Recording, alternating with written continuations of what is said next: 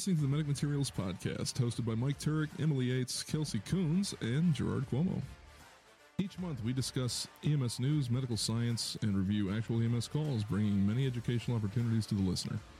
Portions of the calls have been altered to protect the privacy and identity of all involved.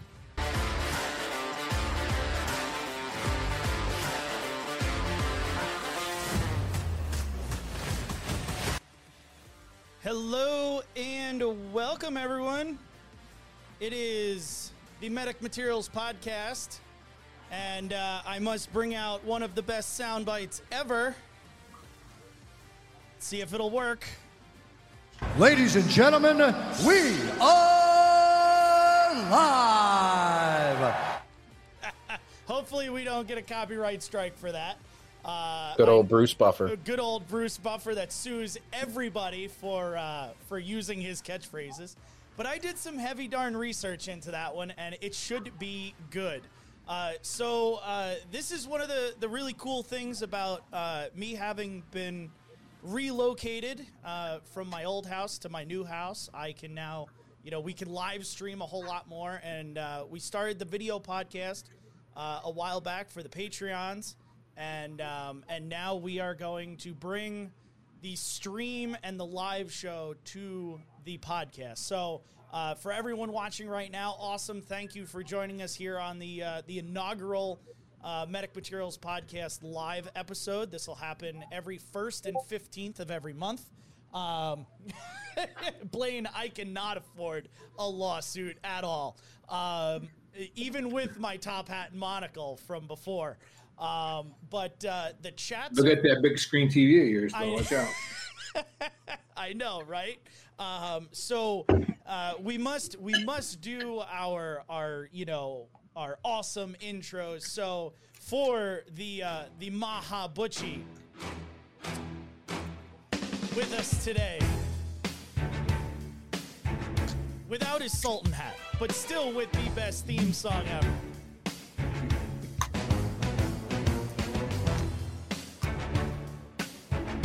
I swear, it's when the bass gets in there. It's great. So I enjoy it. I know it's wonderful. So, Mr. Maha, how are you on this fine Wednesday evening?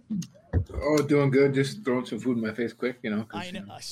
Those late shifts. I mean, you literally got in like 6 minutes before the stream started, so thank you.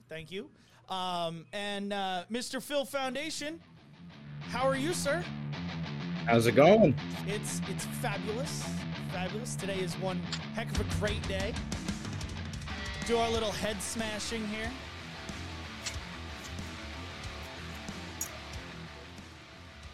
So one of the, as I was saying, one of the cool things is the regular version of the podcast doesn't change whatsoever. As soon as this stream ends, I'm gonna take it. I'm recording it. I'm gonna, edit it from, into the MP3 version, and then it'll hit all the podcast platforms just like normal. But on the 1st and the 15th, if you guys want to join us, this is the way that you guys can join us and interact with the chat. That's one of the things that I want you guys to do the most is as we go through our call reviews or our discussions, hit us up in the chat. I'm seeing it. You guys are seeing it on the screen. Give us your thoughts, your ideas. What would you do in this case? If you're a follower of the podcast, I ask these guys a bunch of questions.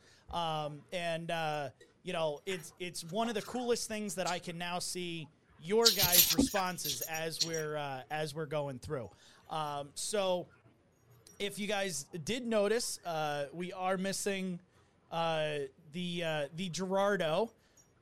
He's kind of laid up right now with some severe back pain, so he was unable to make it. But I'm sure he's heartbroken that he won't be able to make this episode. But we have our let's see, where the heck is my soundboard here? Oh no, it's not on that page. I have like 5 things of sound. I can't wait for tomorrow because I'm getting my Stream Deck, and it's gonna go right there. And it's gonna be phenomenal. So let's see if I can find it. Apparently I didn't put it in. Well, that's awesome. This like, I could have swore that I put in the music for the rig check music, but apparently I didn't. So there's gaff number 1 tonight, everybody. I'll hit myself on the buzzer for that one. But the regular the regular podcast people will be able to hear that because I'll edit it in. But the rig check for today, as we've already stated, today marks the new era for the show. Going forward, all the shows from this point on are going to be live streamed with the traditional MP3 version uploaded to all of the Apples and Spotify's and iHeartRadios and all the most popular platforms you already listen to us on shortly after the live stream ends. We are asking you guys for the continued help in getting us out there and helping us grow with Medic Materials. Share, interact with the stream, share the stream. Make sure if you're watching it, someone else might be interested in it too. So, if you are watching the stream, awesome. If you listen to it later, follow, rate, subscribe to the podcast platform. That helps us grow as well. If you guys are, listening right this second to my voice going out to the stratosphere, you guys could be earning continuing education credit right now towards your next CFR, EMT, or medic research. So I want to, tell everybody the CME Academy, the Medic Materials CME Academy is out there. You can earn CE credit just by listening to this episode as well as past episodes of the podcast. The link is in the description of this video, as well as all the show notes and the audio stuff. We want to shout out to our newest Patreon, Joshua, and our listeners in Iceland and Alaska, because we just got dumped on here in the Northeast, and I had to shovel out 18 inches of snow today. It helps that I have a 40 horsepower giant tractor, but there was a time when I didn't, and I would actually have to shovel that. So, Mr. Butch, you're talking to everybody in the stream. So, what up? Val, how are you?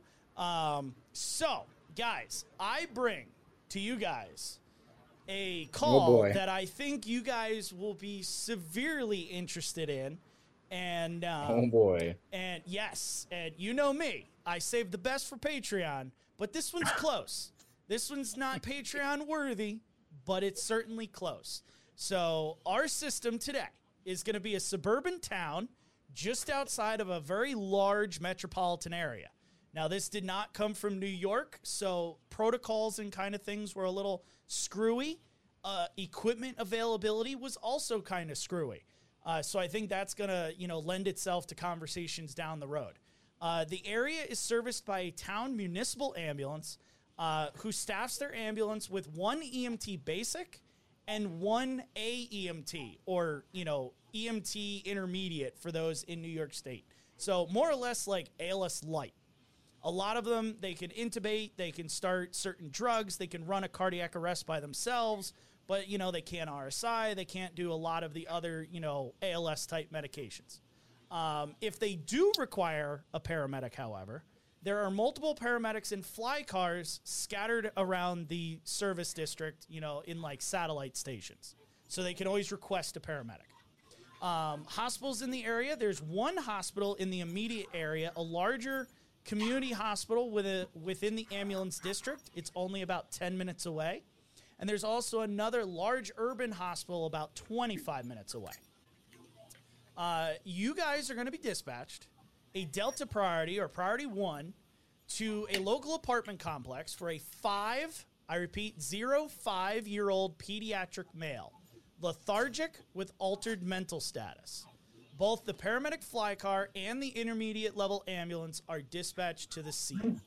So for those that are new to the podcast, I always pause here and get your guys' thoughts about dispatch information and what you're already thinking.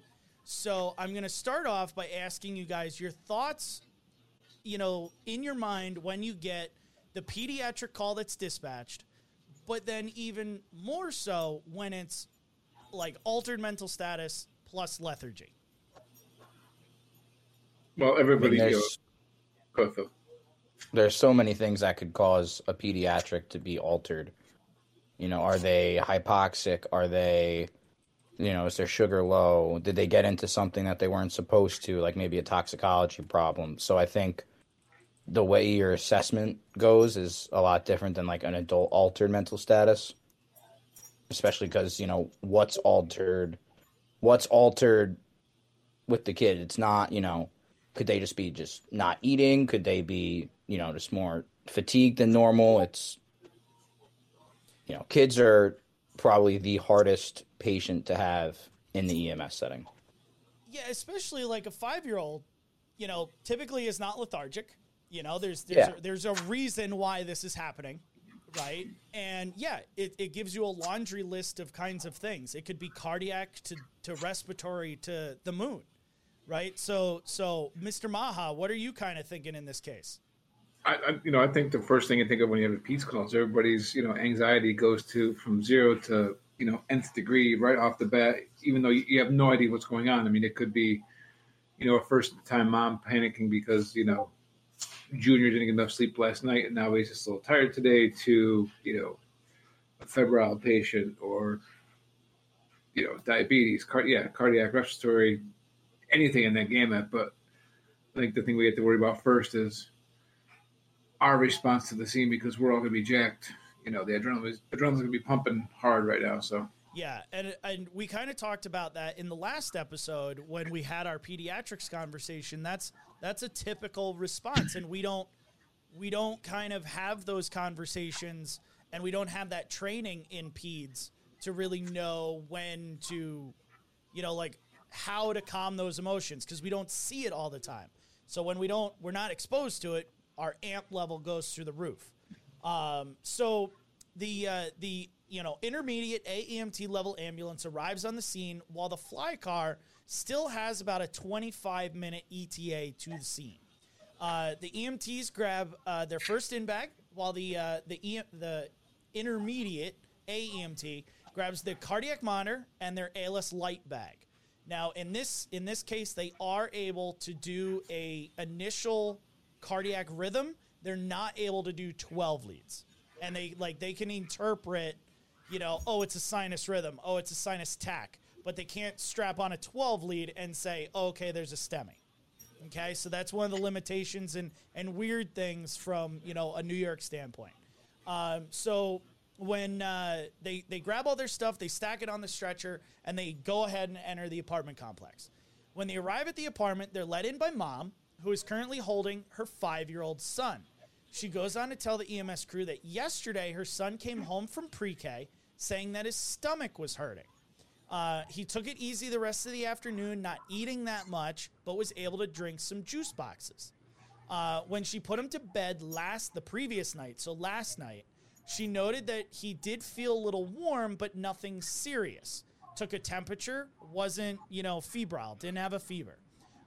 This morning, when she went in to wake him up to get ready for school, he felt super hot and was way more difficult to arouse than normal out of bed.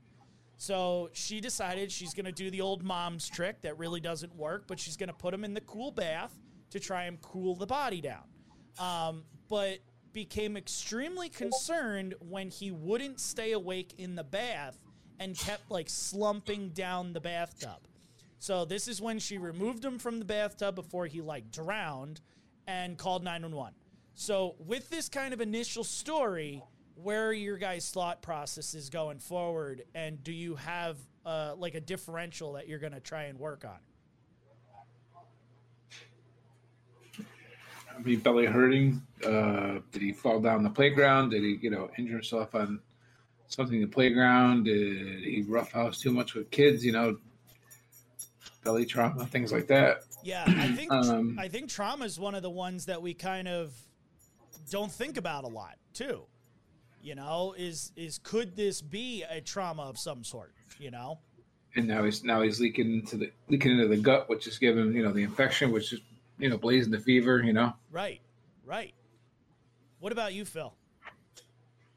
I mean, kids are just no offense, but kids are just a cesspool for infection. So one kid gets, playing on the playground, puts his hands in his mouth or something like that. And, there's so many communicable diseases in younger grades that maybe he picked something up that he's not vaccinated against. Could this be maybe a swollen, like an inflamed pancreas, maybe like an infection that originates in the abdomen. There's so many things that, definitely do a very thorough abdominal assessment, check for rigidity, any tenderness, if you press on a quadrant, does he wince in pain?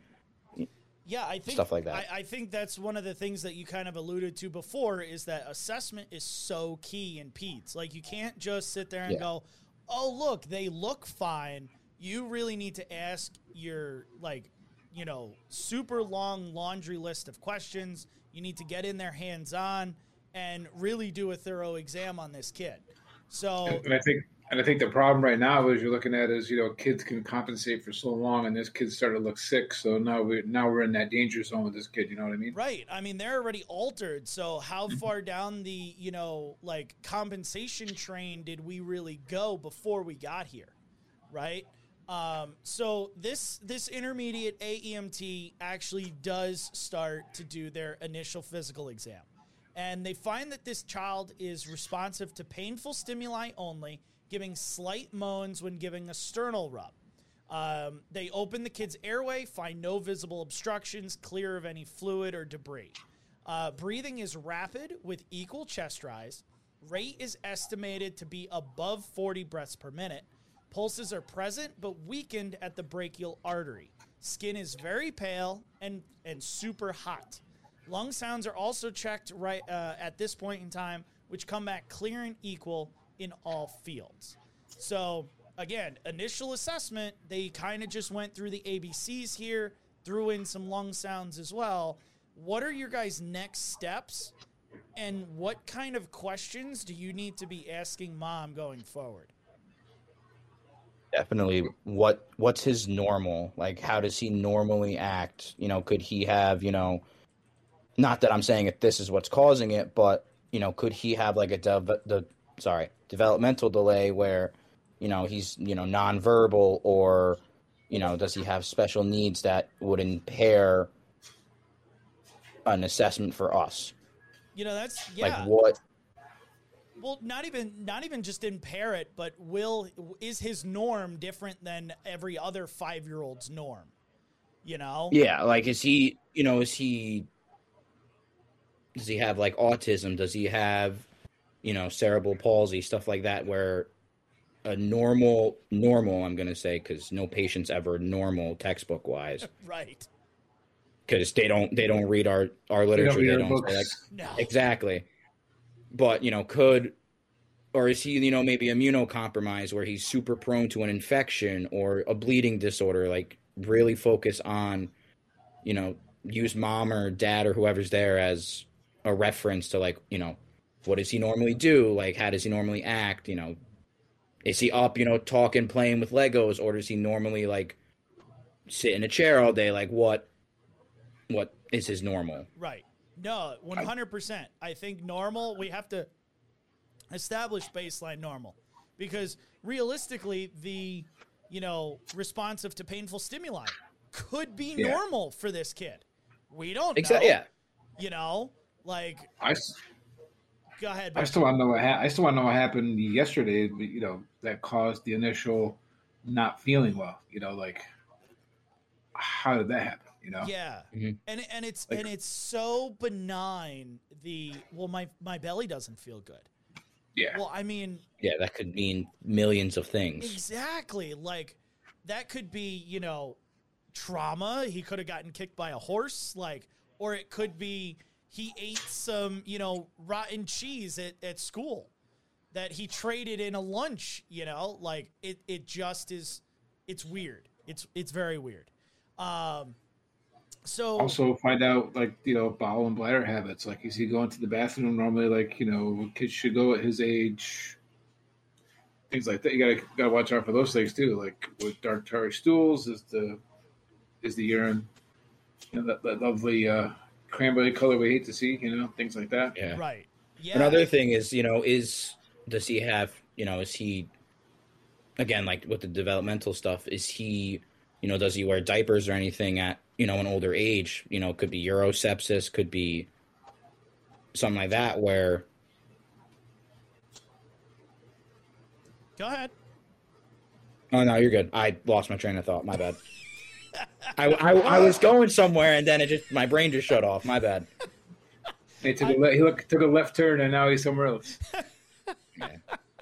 I'm looking for the road signs. I have no idea where I am. I'm halfway in the field now. Hey, watch out. That's where cops beat people up. That's not a good place to be in the middle of the field. right past the stairwell. As long as there's less than 5 of them, I'm good. Oh, man. All right, so going forward, the primary AEMT is conducting their initial exam. Their partner, the basic EMT, begins to gather a full set of vitals while they do all of this initial stuff. Blood pressure via the manual BP cuff returned as 60/20. Heart rate via the pulse ox probe is 180 with an SpO2 of 86% on room air. They take a full minute to actually count the full ventilatory rate, which comes back as 60 breaths per minute. They do also take a temp via a forehead probe, which shows 103.1 Fahrenheit. So it's probably like 110, knowing those forehead scanners. Those things are, and I don't know, like the crew that sent this in just told me forehead probe. Like they didn't say like if it was one of the zappy ones or one of the, like I'm going to, move it across your face kind of thing. So now I'm sorry, I didn't mean to cut you off, Turk, but how did the mom take his temperature yesterday? Was it the same, like, forehead scanner, or did she have, like, a rectal thermometer? So the mom took it via, like, the old under-your-tongue glass one, not any of the newfangled ones. So, Yeah, because I was going to say, he could have been cooking this fever since yesterday. Right, and no one knows. Yeah. So... Butch, is there anything that is kind of, concerning in the vital signs that you're going to address mucho pronto with this kid? I mean, this fever, we're cooking this fever. This thing could lead to seizures on this kid. I mean, respiratory rate of 60. That's not so good for a 5-year-old. So we need to work on bringing this down. We equipped to do a blood sugar, just make sure we're not, working on some DKA going on here. You know what I mean? So this crew is able to do a blood sugar. We talk a lot about blood sugars in this show, and I'm going to say 100%, no one on this call does a blood sugar. Oh my God. Really? Yeah, no one. The intermediate crew doesn't do it. The ALS crew that eventually meets them, no one does it. No one. Anybody get an end title by chance on this kid? Nope. You think they'd get an end title if they didn't get a fucking blood sugar? You suck, you jackass. Yeah, nothing. Absolutely nothing at that point. So the primary AEMT begins to, speak to mom a little bit more, attempting to gather, some history here. And she tells him that her son has no medical problems, no medical history whatsoever, does not take any meds, and has no allergies to food or meds. She tells them that he eats regularly, except yesterday when he said his stomach was upset. She goes on to say that he was still able to use the bathroom yesterday and doesn't believe that there was any issue with that. However, she doesn't know for sure because he uses the bathroom by himself. He's completely potty trained, just goes in, does his business, comes out. So, she doesn't know. He didn't, say, oh, hey, this is weird.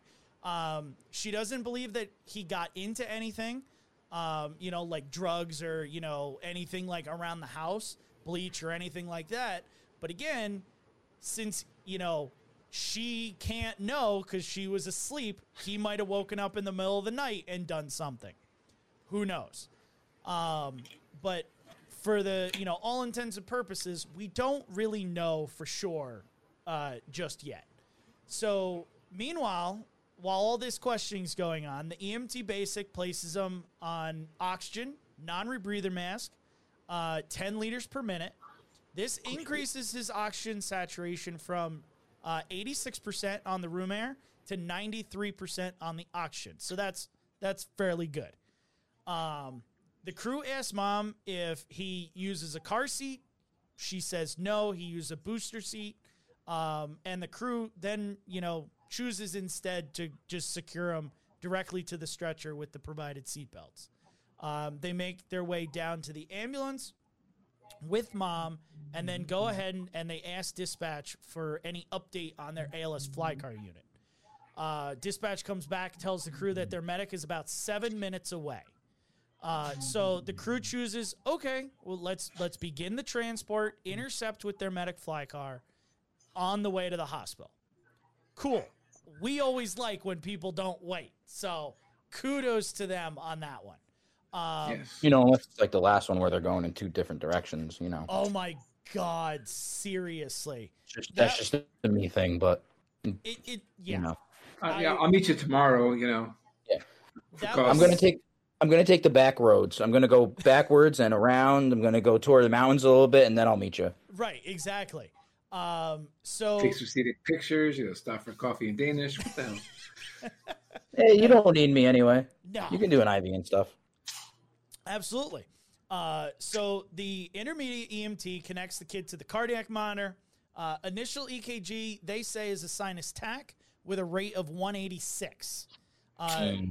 They also run a blood pressure now via the NIBP cuff, which returns as 57/23. SpO2 remains. Yeah, I don't like those numbers. Okay. All right. Give me 1 second just to finish this sentence, and then we're gonna unpack that. My bad. No. You're good. Kelsey freaking interrupted me all the time. So I got a question. So I have a question. So the SpO2 remains in and around 93% while on the 10 liters oxygen.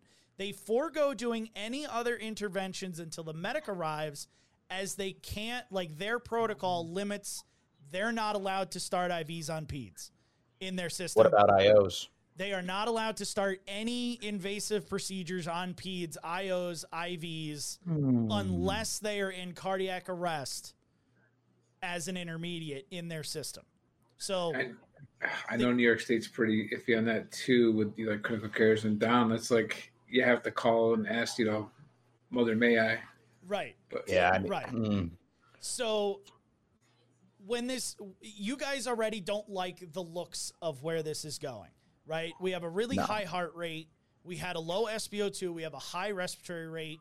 We have a really low BP, especially for a 5-year-old, right? And we'll kind of talk about normal vital signs for a 3 to 5-year-old later. But when this paramedic arrives, if it's you guys, what is the first, steps other than assessment that you guys are going to do for this kid? Where is run back to my fly car and take a day off? Yeah. Should have called. Think to myself, I should have fucking called in sick today. Right. Yeah. I'm sorry. You BLS. It's fine. ALS. That's fine. right. It's good. This is BLS-able. Just right. take it. Go. It's great. It's fine. But go ahead, Phil. I was gonna say, definitely get some access, get some fluids on board. The normal heart. I know we were talking about earlier, but high end of the normal heart rate for a kid this age is 140s. So he's, you said what, 180, 188, 186 right now. Yeah, 185, 186. Yeah, he's definitely tacky. He's hypotensive. You got to try it, even if you don't slow that heart rate down to fluid, even boost that pressure up a little bit. So when that heart rate slows down, like we said, how pediatrics always compensate until they just can't anymore. Right. It's not going to tank the pressure as much as it would if you just let him sit. He's already not compensating. He's decompensating right now. This kid's dying right in front of us. Well, yeah, and it's going to get to that irreversible. He's going to become, I'm going to say, sinus, drop to the 80s and then down to sinus Brady and then So one of the things that, I've kind of been thinking through this whole thing is there's, how do I want to put this? Like damn it, Phil, you made me lose it now. I'm sorry. You guys always tell me. You tell me I have to talk more. And then now you're telling me to shut the fuck up. I'm not. I'm blaming you because I lost it. You losing it made me lose it. Maybe it'll come back to me eventually. So we move on. The crew arrives at the intercept location with the paramagician. The medic enters the hospital, the parking lot, right? Nope. With a coffee and a Danish. Right, absolutely. So the medic enters the ambulance, is given a report on the current presentation of the kid and kind of the history of present illness, that HPI. I don't think there's much report given. He's looking and go, oh shit, and then right? just go the other way. Yeah, like I need to work here. The minute I would walk into the rig and open those back doors and see the monitor and the kid, I'd be like, yeah, we're good. Just be quiet. I've been good. Drive. Let's just go. Drive faster. Must drive faster. Drive faster. Maybe break some speed laws. I need you to shit out of hospital like yesterday. Right. Use everything woos you got. Let's go now. All the woos. So the they give this, full report and everything, and the medic tells the EMT basic who's driving, just go. Just like let's go. And they tell them to head to the large urban hospital, not this community hospital. Yes. Yep. Now, the community hospital is 2 minutes from where they intercepted. The large urban medical center is 20 minutes from where they intercepted. However, they choose this, and they said to me, because I didn't know anything about these hospitals, they said that the urban center has a large pediatrics department, like a PICU and everything, where the closer hospital, they kind of like, if you bring a ped there, they'll dabble, and then they kind of send them off to the other hospital anyway. So I think, in all, good decision. Very appropriate. Yeah. Even with a really sick kid, it's still appropriate. So they begin the transport, and the medic began to get their equipment ready for starting an IV. They're like, yep, we need to fix the fluid problem, right? Bring this heart rate down and this blood pressure up.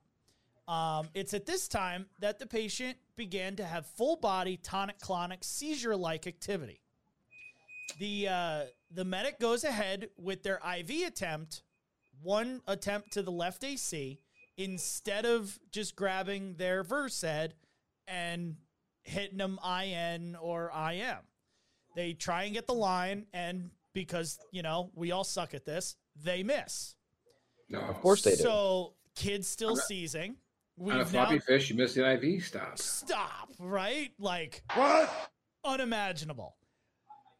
Oxygen saturations are falling now to 81% while still on the non-rebreather. And the medic thinks to themselves, okay, hey, I'm not going to be stupid a second time, and I'm going to, not do another IV attempt, but I'm going to administer my Versed IM this time. So they calculate their dosage. Their protocol says 0.1 mg per kg.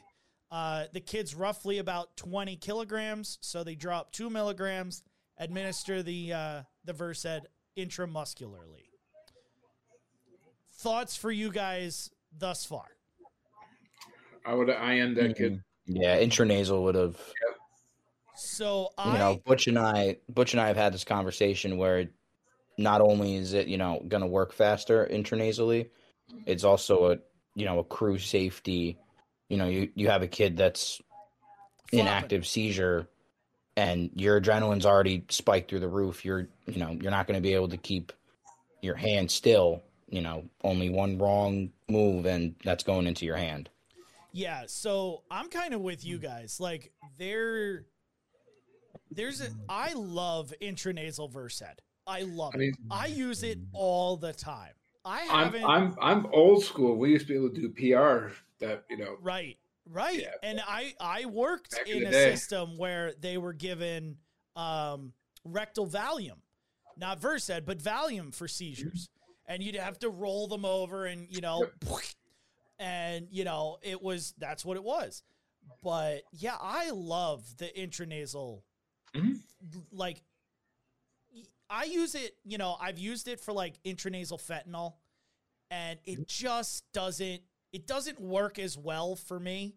But the Versed works phenomenal. The benzos intranasally work amazing. We got all the capillaries right there, right in the nares, like right there, right to accept, the meds. It's right there. Yeah. Yeah. So I'm posing this to the chat. I'm gonna pose it to you guys. Do you guys have a differential that you're running off of for this kid right now? I'm leaning more towards the septic febrile. I would love to have a blood sugar, but someone decided, yes, now One of those. now hold on. What makes fuck it. What makes it worse, and if Emily was here tonight instead of, at work, she would be having a cow. But they didn't get it because the kid was altered. They didn't get it because we all suspect some form of sepsis. And then they also didn't get it post a seizure. So they had 3 opportunities to not suck. And You suck, you jackass. they still sucked. Like, For me, if I go to a pediatric call and the minute someone says, yeah, he's not really acting himself, boom, that's automatic. Take the kid's sock off, poke him in the heel of the foot, get a blood sugar. right. Because one, that's an assessment tool. If I find anything that I can fix, boom, there you go. If it's normal, okay, that rules out some things. Even with sepsis, one of the findings is an elevated blood sugar because your body's trying to fight the infection. Right. I still like a blown out stomach. I think he did something, planned and maybe ruptured his bowel or something. And So, And now it's a fight on 2 fronts now. right. There could be leaking. It could be, perf bowel, which now you're going to get septic because of that. Or maybe, he's got a tiny liver lack and he's bleeding into, who knows, and he's just bleeding. One of the things that it was brought up in the chat, Val brought it up. Did they expose the stomach? Was there bruising, tenderness, or rebound? Rebound pain? And no, they did not. So no, of course they didn't. There's another fail that I didn't even write in. When I was, sitting here writing this, I'm like looking at, oh, nope, they didn't do that, but I never mentioned it. So awesome that the chat brought that in. Did they even palpate it or no? No, they didn't touch it. There was nothing because he wasn't complaining of it. Now it just goes out the window, And I think right now is that point where everybody's at panic mode. Yeah. Because this kid's crashing right in front of him. Now he's seizing, pressures are dropping, SpO2's dropping, and everybody's in panic mode. So now they're just thinking, shit, get to the hospital. Not, you know what I mean? Right. They're at that mode. Yeah. And that's They were already at panic, and now they're hyper panic, and now it's just like, Is the AEMT in Nobody's the back with the medic, or the is it just the medic alone? Nope, the AEMT is with the paramedic in the back. The BLS EMT is driving. So at least they got crash help. and hit a train, and Welcome to the surprise Patreon episode.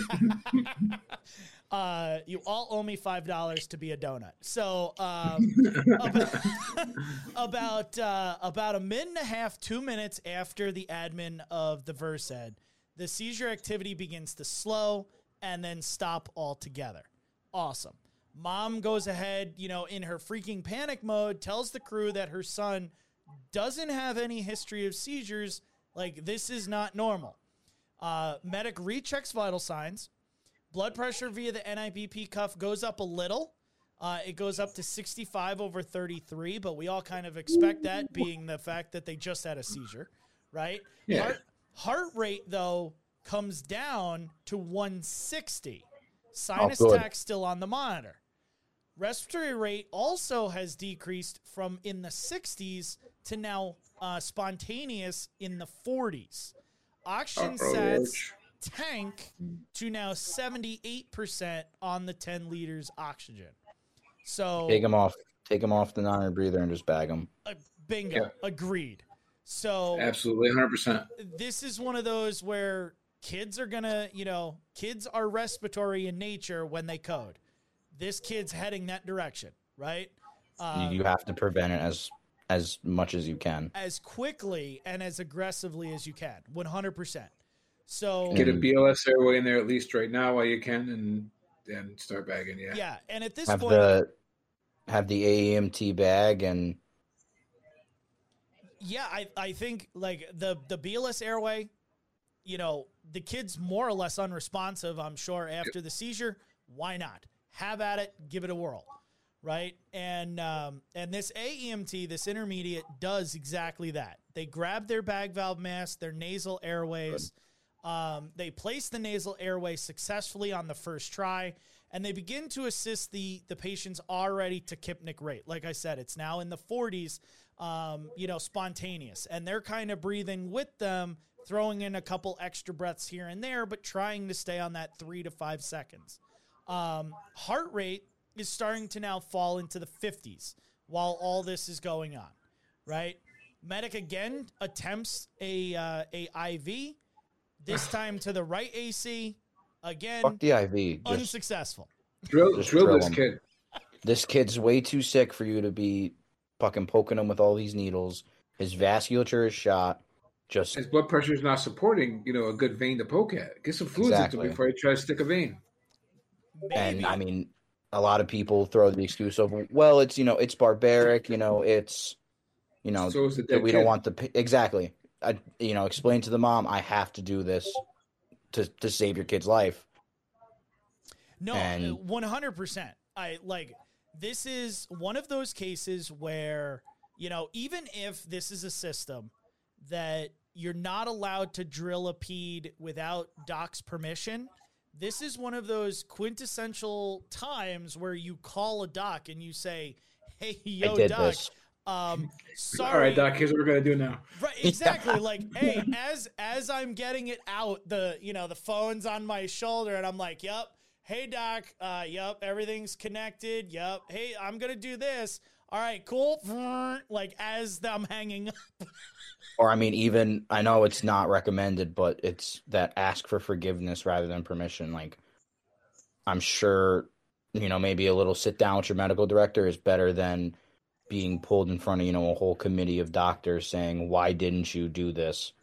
Yeah. And if you use the excuse, oh, well, I didn't want to waste time calling, that's not going to work out too well for you. No, it's not. It's better than mom It's- picking out coffins.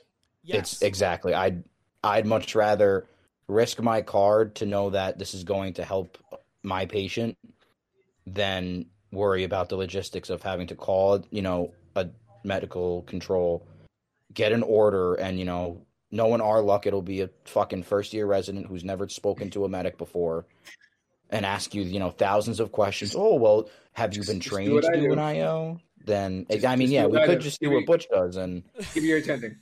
yeah. Right, Put give your me dad your- on the phone. give me your dad. Put Give me your your dad. parents on the phone. This is big boy conversation.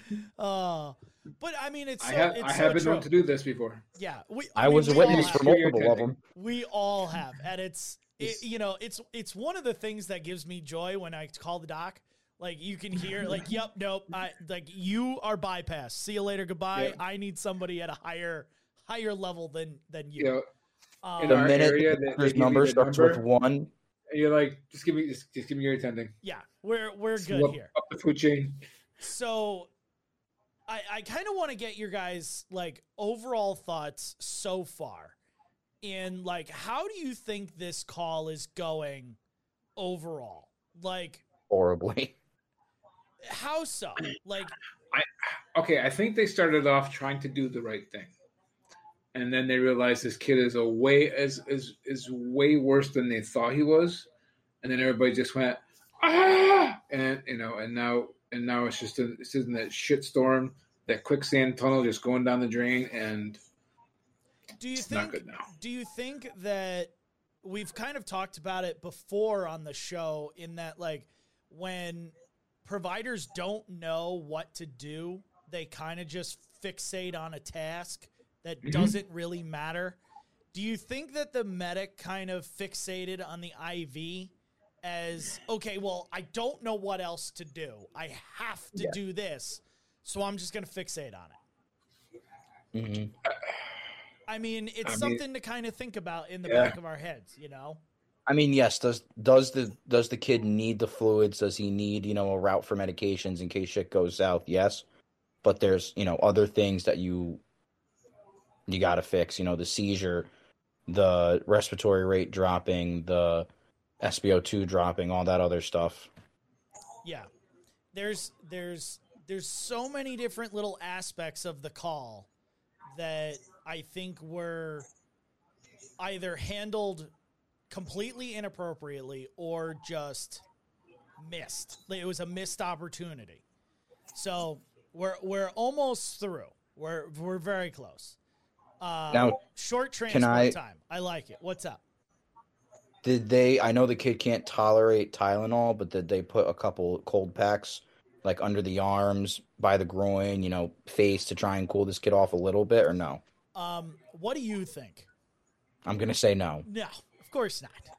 I mean, I had to bite my tongue. I was going to say that they put the kid on ice, but that makes me sound like a horrible person, so. We're working on that right now. He'll be up next to the hospital, but, So, the AEMT continues to bag this kid. Saturations do increase with the assisted ventilations. They're able to bag this kid all the way back up to 94%. Phenomenal. Like But are we still at that 40 rate though, or are we trying to bag his rate down? So they're in like the 50 to 55 range. They're not bringing him down. They're kind of just, like I said, staying with that 40 because he's spontaneously breathing on his own, but also because they're amped, I'm sure, they're throwing extra ones in there, right? Which I'm sure isn't helping the gastric distension, that's problem. already going on. Right, so they get him back up to 94%. The heart rate also increases from around the 150 range all the way back up to 175. Still sinus tach on the monitor. Again, ventilations are counted in the high, mid to high 50s. So, do you have a question? Yes, Phil. So you have a question. I do. You forgot to say, so I have a question. So I have a question. There you go. And I probably already know the answer. Did they do a 12 lead? Did I tell you they did a 12 lead? Derek, you're really hurting my heart here a little bit. I don't leave anything out of these things, guys. Like, if I don't read it, it didn't happen. Just saying. So because it's a short transport time, thank goodness for this kid. The crew arrives at the hospital. They unload the kid into the ER, where the staff places the IO because they're like, fuck this. We're just going to IO this kid. And the docs there also decide to RSI this kid, which they end up performing successfully after a fluid bolus. And then ultimately he's admitted later on that evening. And the only update that I have for you guys is he was admitted to the pediatric ICU for sepsis. I don't know what caused the sepsis, but that's where this was going. With the fever and with all the other signs and symptoms, we kind of assumed that this was where this was going. At least I think us three did. There were a couple people in the chat that were like, yo, this is screaming sepsis. But, I always, after all these calls, I always ask, overall, from start to finish, how did that go? Like, I think I'm really glad that the kid held on as long as they did. Yeah. And I think that they missed so many opportunities, it became more and more dangerous. I would have really liked to have seen them put in, tibial plateau IO on this kid early on. Yes. As soon as the medic got there, boom, give him fluids, boom. And then try and, increase that pressure. Increasing that pressure is then going to decrease the heart rate. And if he'd done it soon enough, it may have helped, not a lot, but, some fluids may have cooled him down a little bit, kept him from seizing. Right. Plus he would have access for the Versed when he did seize. Right. And these are the... Go ahead, Phil. No, go ahead, Tarek. I was just going to throw in there, like, there are systems out there that have, IV, antipyretics, Tylenol, ibuprofen, and they can do it IV, right? Our system doesn't allow that. New York doesn't allow that. But there are other states that do. And, they're written into the sepsis protocol. Like, hey, I want you to do this. I want you to give, X amount, IV Tylenol. I want you to give fluid, and I want you to also start this antibiotic. I think, that's aggressive and awesome and really could have done some significant help for this kid. Just a thought. Yeah, the thing that, bothered me a little bit was the IV attempts. Like, in school, they just said, if you ever have to get access on a kid, it's probably bad enough to just do an IO and leave it. Kids' veins are very fragile. This kid is,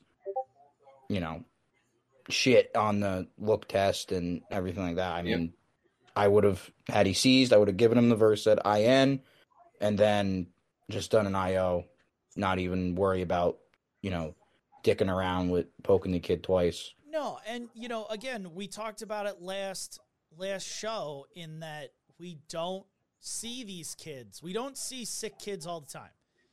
And how often do we realistically practice IVs on peds? We Not don't. very often at all. We Very don't. often. You do your end of the year turnaround and that's it. Yeah, but even then, it's like, what really practice-wise did you do? They don't bring a pediatric arm to paramedic school. You practice on the same arm that you would. Over and over and over. Right. Where they're, how that's going to go. Yep. Kids are tough. When you see the skin all torn up, you're like, oh, I'll just go there. Oh, look at that. I got flash. Yeah, bingo. The red food colored water is coming back. Look at that. Dude, and not even that, but like, my paramedic program, there were times where we had red fluid, and then there were times where the red fluid didn't work, and they were just like, yeah, it looks like you're in. You got flash. Can you flush it? Boom, perfect. Yeah, I could have been, a mile away, putting it in somebody's eyeball. Hey, yeah, you're in. You're gold. How is that helpful? It's the way we practice with peds is abysmal. It's Absolutely. really sad. So we're not prepared for when these really sick kids show up on our doorstep and we're like, oh my God, they're really sick. Oh my God, they're going to crash on me. What should I do? And I mean, even in school, since I'm fresh out, quote unquote, they would always tell us, you have a sick kid, just beat feet to the hospital. Do this if you have the time or if you can. Not, this is what you have to do. Yeah, and again, how is that helpful? Exactly, I get it. Like, EMTs, they should be taught, okay, you have a really sick person, you need to beat feet to the ER. But paramedics should be taught the opposite. Hey, you have somebody with, 10 on 10 toe pain, and it's 3:00 in the morning. Okay, beat feet to the hospital. Like, just get back in service. But if they're really sick, take some time on scene or in your truck to stabilize that patient before you actually start transporting. We have the ability to stabilize in place. Yes. Take that opportunity if you're a paramedic. If you're an EMT and you're over your head, yes, rapid transport, beat feet to a paramedic or definitive care. Exactly. But as a paramedic, we shouldn't be doing that. I'm not saying stay there for an hour, but you can sit there for 15 minutes, get a cardiac monitor, get a blood glucose, get a full set of vitals, start your fluid resuscitation, then move them out of the house. I don't know. What do you guys think? I think, like most of my pediatric calls were, I got experience from the call. You get a relatively sick kid because I'm just a, fucking black cloud, apparently. Yeah, you are. Yeah. I do what I can, refer to the protocols, the textbook of like, the interventions and stuff, get them to the hospital and then like sit down and have a conversation with the doc. Like, hey, like, what else could I have done? What should I expect to see, with this? But, 90% of medics are just like, oh, a sick kid. I'm no pediatric doc. Let's get him to the hospital. Right. Fire medics. Sorry. Oh. I had something in my throat. Ouch. Damn. Sorry. So in closing here, I just want to, hit a couple of the educational facts that I, scratched down here for this episode. One being, the statistics around how severe sepsis really is, right? I think at least in the EMT realm, I think the paramedic program does a fairly okay job in saying sepsis is really bad and we need to take it seriously. I think, especially when they. Sorry, I don't mean to keep cutting you off, Derek. No, you're fine. Especially like that textbook, hypotensive, tachycardic, because they're already working their way towards the irreversible. Right. I think where the education really falls flat is at the EMT level. There is like one page on sepsis in the EMT book, and that's it. And that needs to change. Like, that needs to have a drastic change. So sepsis by the numbers. 1 in 5 die worldwide from sepsis. Ow. 1 in 5 worldwide die of sepsis, right? 1.6 million cases of sepsis just last year in the United States. 1 million of those 1.6 were hospitalized cases. Wow. 270,000 of those 1.6 resulted in the death of the patient last year alone. This one, and these two next ones blew my mind. You are 8 times more likely to die if diagnosed with sepsis while in the hospital. Like, what? That blew my mind. Holy fuck. Right? This one's even more scary. That's why I don't go to the hospital. There you go. Right? This is why old people are scared of going to the hospital. They're gonna kill you there. Fucking leave me at home. Like, let me die in peace. They're not even joking when they're kill you there. Exactly. So this one is even more scary. 1/2 of all of the deaths counted for United States hospitals are due to sepsis. You go to the hospital, you're 8 times more likely to die because of sepsis. And you're half of every death, all the deaths in U.S. hospitals are due to sepsis. That's bonkers, right? So we really need to put a focus on understanding the markers for sepsis.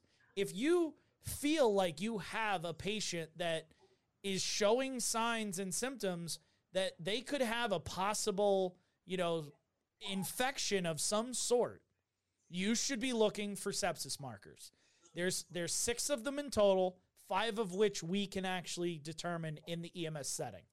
Temperature changes, whether they're hot or cold, right? They could be hyperthermic like this kid was, or they could be hypothermic. And I heard, like, generally if they're hypothermic, usually they've worked through that fever part, and now they're on the backside of that. Of succumbing to the infection. Right, exactly. So cold sepsis is worse. Yep. The tachycardia, right? Any heart rate over 100 beats per minute, at least at the adult level. Kids, it's dependent on age. Hypotension, anything, below that 100 systolic. Hyperglycemia. So remember to check blood sugars if you think that it could be sepsis. What? Stop. And why are Blood they sugars? Nah. No. And why are they going to be hyper or high glycemic? Phil, you want to take this so I don't have to talk some more? That's all right. Okay, go ahead. So they're hyperglycemic because their body's working your body's producing energy to help fight the infection. Bingo. Right? Which cells are kicked into overdrive, which causes them to dump glucose to help glycogenesis is going on, all that fun stuff. Bingo. That's the word I was looking for. Thank you, Doc. Bingo. Right? So Hawking through again. The altered mental status, right? The altered mental status is a big one, right? And so that's 5 of them: the temperature change, high and low, tachycardia, hypotension, hyperglycemia, and the altered mental status. If you have 3 or more of those 5, treat and call a sepsis alert because they are probably septic, right? The 6th one that only the hospitals can treat, but we get exposed to it if we're doing patients out of like nursing homes and stuff where we have paperwork, is elevated white blood cell counts. So that just, that's blood work finding. If you get a packet of paperwork and it's like, oh yeah, they have an elevated white count of, 4 million. It's like, oh, okay, well they have the presence of an infection. That would be a marker. We don't typically see a lot of that, but just keep it in the back of your mind, right? Pediatric causes of sepsis. The numero uno reason why kids get sepsis is pneumonia. They at least listen to lung sounds. That's great. But if you can rule out pneumonia, there's got to be something else. So maybe it's that perfed bowel. Maybe they ate something and they got a worm somewhere or a viral thing somewhere. Kids are petri dishes of grossness. It's vile how many times they get sick.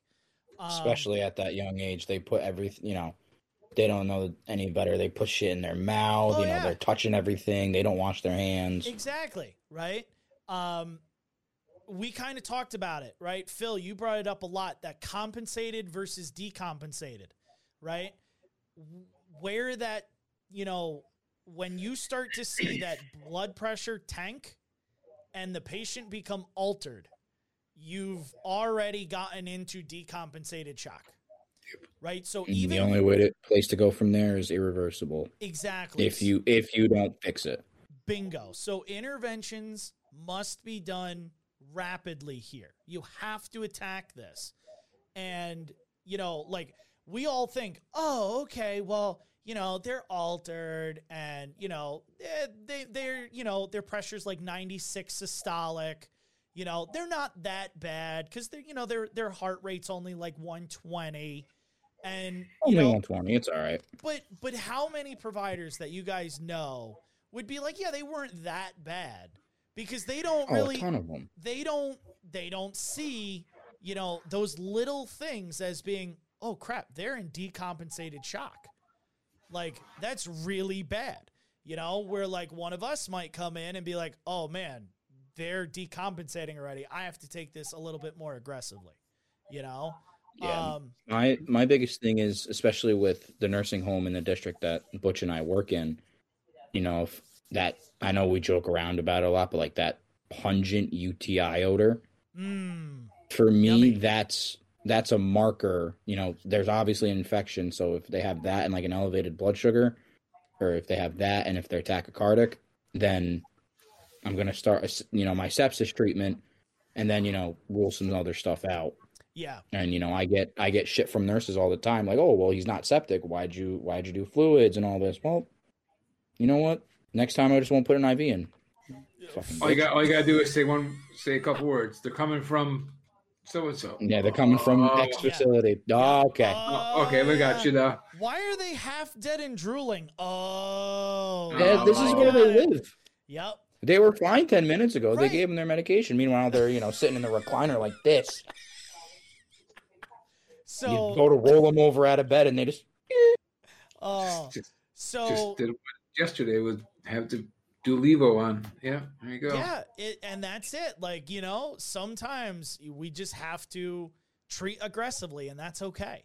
I called the doc. Called doc. Said, Doc, I'm doing this because of this. Okay. Well, continue with fluids too. Oh, no shit. Yeah. I'm doing that. Well, thanks, Doc. Yeah, thank you so very much. Okay, bye. I'd much rather be told that I'm treating too aggressively than ever be told you didn't do something. Right, you didn't do enough. Exactly. Yeah. I want to touch base too a little bit. You talk about the altered mental status, and I think sometimes providers have a hard time with where that line is. Like sometimes you walk in, and even if the kid, like for a child, but for an adult too, like you did a whole thing about AVPU, Yeah. and I kind of joked around a little about that, but if they're acting like a little confused, a little bit, that's a little altered. I'm not too worried about that right then. But when they're lethargic, not talking to me, unresponsive to painful stimuli, that's when altered becomes a problem. Yes, agreed. There's definitely levels of bad in how altered they are. Yeah, 100%. So the last thing that I was gonna talk about was just normal vital signs. I'm not gonna go through all of the vital signs for all the kids. I did a YouTube video on that. Go to Medic Materials YouTube, you could find it. But specifically for that preschool age kid, that kid that we were dealing with today, that 3 to 5 year old, 3 to 6 year old, respiratory rates should be somewhere between 20 and 30. This kid was 40 and above, 40 to 60 the entire call, right? Heart rate should have been anywhere between 80 and 120 normally. They were 180s, right? So we were definitely super tachycardic with this kid. Blood pressure, systolic blood pressure should have been anywhere in the 80 to 110 range. And we were 60s and 50s. Now, one of the things that I don't think is talked about enough is you can calculate hypotension in kids, where that number should be.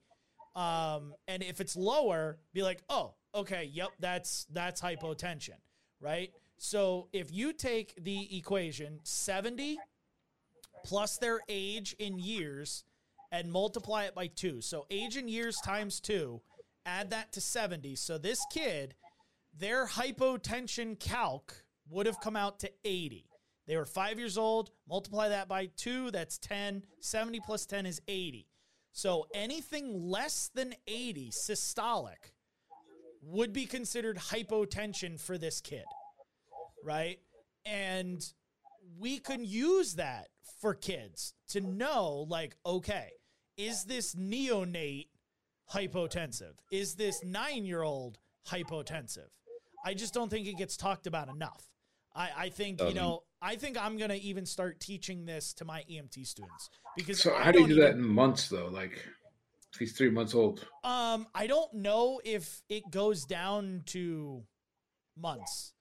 I mean, I get it if it's a year, but right. Months it's kind of difficult. Like that might be like neonate resuscitation type stuff that I didn't research for this. There is an app. I'm gonna look to see if they have it. It's called MD Calc, and I know they have a bunch of like calculation, calculations that you can pick. I don't know if they have like a neonate one, right? But I'll look real quick and. So is there anything else as we wind the show down that you guys just kind of want to touch base on? Any last thoughts for our over conversation today? Which while he's looking that up, I'll go to you. Well, I like I said, I think you touched on it the last episode, and just again here, yes, kids can make you panic, but you still have to take your time, think through what you need to do for this kid, make them, and and do what you can to make this kid better. I mean, yes, they're scary, but you got to do stuff. I mean, Yeah. take your time, think about it, work through this kid. But you do have to act with some speed too, especially when they get to this kid's level. You have to work with some speed, but you just can't panic and be like, "Oh, that's it. Let's go to the hospital. I'm done." Right. I can't do anything else. And one of the things that I wanted to address, I just kind of look back at the chat. Now that we have a chat, I have to remember that it's actually there. But one of the things that was brought up, a question, could a sneaky trauma, can that cause sepsis? Absolutely. Depending on what the trauma does, you have different, toxic fluids in your body, like bowel fluid and, stomach fluid and stuff like that, that if that, stuff gets out into the bowels or into the abdominal cavity and out into the rest of the body, it 100% can cause sepsis. Trauma, if you get a piece of shrapnel that's, thrown into your body, that has diseases on it, that could cause sepsis and an infection. So yeah, absolutely. Trauma is not one of those things where you're just like, oh, it's trauma, it can't be an infection. It absolutely 100% can. People can get an open sore. That's technically trauma, but then they wind up with, sepsis because the sore gets infected and, it lets stuff in and it's terrible and gross. Phil, did you find what you were looking for? No, so they do have like a pediatric hypotension guideline, but it's really just, it can only be used for children aged 1 to 17. Gotcha. And so it only works with patients a year up. So I will look into it, and I will, if I find something, I will make a post about it and put it up on the Facebook page and Instagram and stuff like that. As one of the daily posts. Is there anything that you just kind of wanted to, end with, Phil, before I wrap up tonight's show? My thing is, like talking about access on a kid. Like I said before, yes, an IO, it's brutal for even an adult, but sometimes that's all you're able to get. And if the kid needs it, then, tell the mom, like, hey, just so you know, this is what I'm going to have to do. Right. Yes, it looks brutal. Like, I know a lot of agencies, they don't have the easy IO drill. They have the Jamsheedies, which, which looks horrible to a parent when you're sitting there grinding a needle into the kid's bone. But if that's the only way, that's the only way. Like, it's just, I'm not going to sit there and poke this kid 5 times, No. Trying to get access where I can when I can just take a bigger needle out and push it through. And if the parents tell the hospital or anything, this medic abused my kid, it's helping them. Right. Again, it's better to cause a little bit of pain and save a life and do something that is beneficial than mom picking out caskets, as the Maha said earlier. I think it's that teachable moment with mom, just like, Mom, listen, I need to do this. It's going to be very beneficial to your, to Junior here, because if I don't do this, Junior's going to be in a very bad way. Right. Exactly. And like, take it out and show him. Take it out and show him, like, this is what is going to be, in the bone. This is how, you put it in. I wouldn't even go that far. I would just say this thing right here, it's going in his leg. I need to do this for fluids, or else he's not going to be with us much longer. That's what I'm doing. Poof, and be done with it. Yep. You don't need to go into like a 3-hour dissertation with what you're doing. You just do it, and then afterwards you can have a chat with mom when kid starts feeling better. Yep, absolutely. So awesome, guys! Thank you for all the wonderful information. Guys, as always, thank you for joining us on the podcast here. We officially ran over 17,000 downloads on the podcast. It's going to be great now that we have the video. You guys, put a bunch in the chat tonight. Thank you again for that. Again, this should be going up on all the streaming, like podcast networks shortly after the show here. And we will see you on the 1st of the month. But if you're interested, we also do a Friday night live stream every single Friday called End of Tour Live. It's with, the four of us. Emily, I think, is going to miss this week, but she'll be there next week. It's just, it's a ball of fun. We kind of touch on some, serious topics, but it's a lot of fun. Kind of just, ease out of the week, the hard week of EMS. And, just having, a good old time with, good friends and then, the chat makes it all that much better. So check us out on that. And, again, don't forget to check out the podcast on all of the streaming networks. You can see all the, old ones, as well as the Medic Materials CME Academy, where you guys can, get good, CE credit. So, till next time, guys, thank you. Stay strong. And I guess since Gerard's not here, I will lead us out and do the Pediatric Kids Donuts.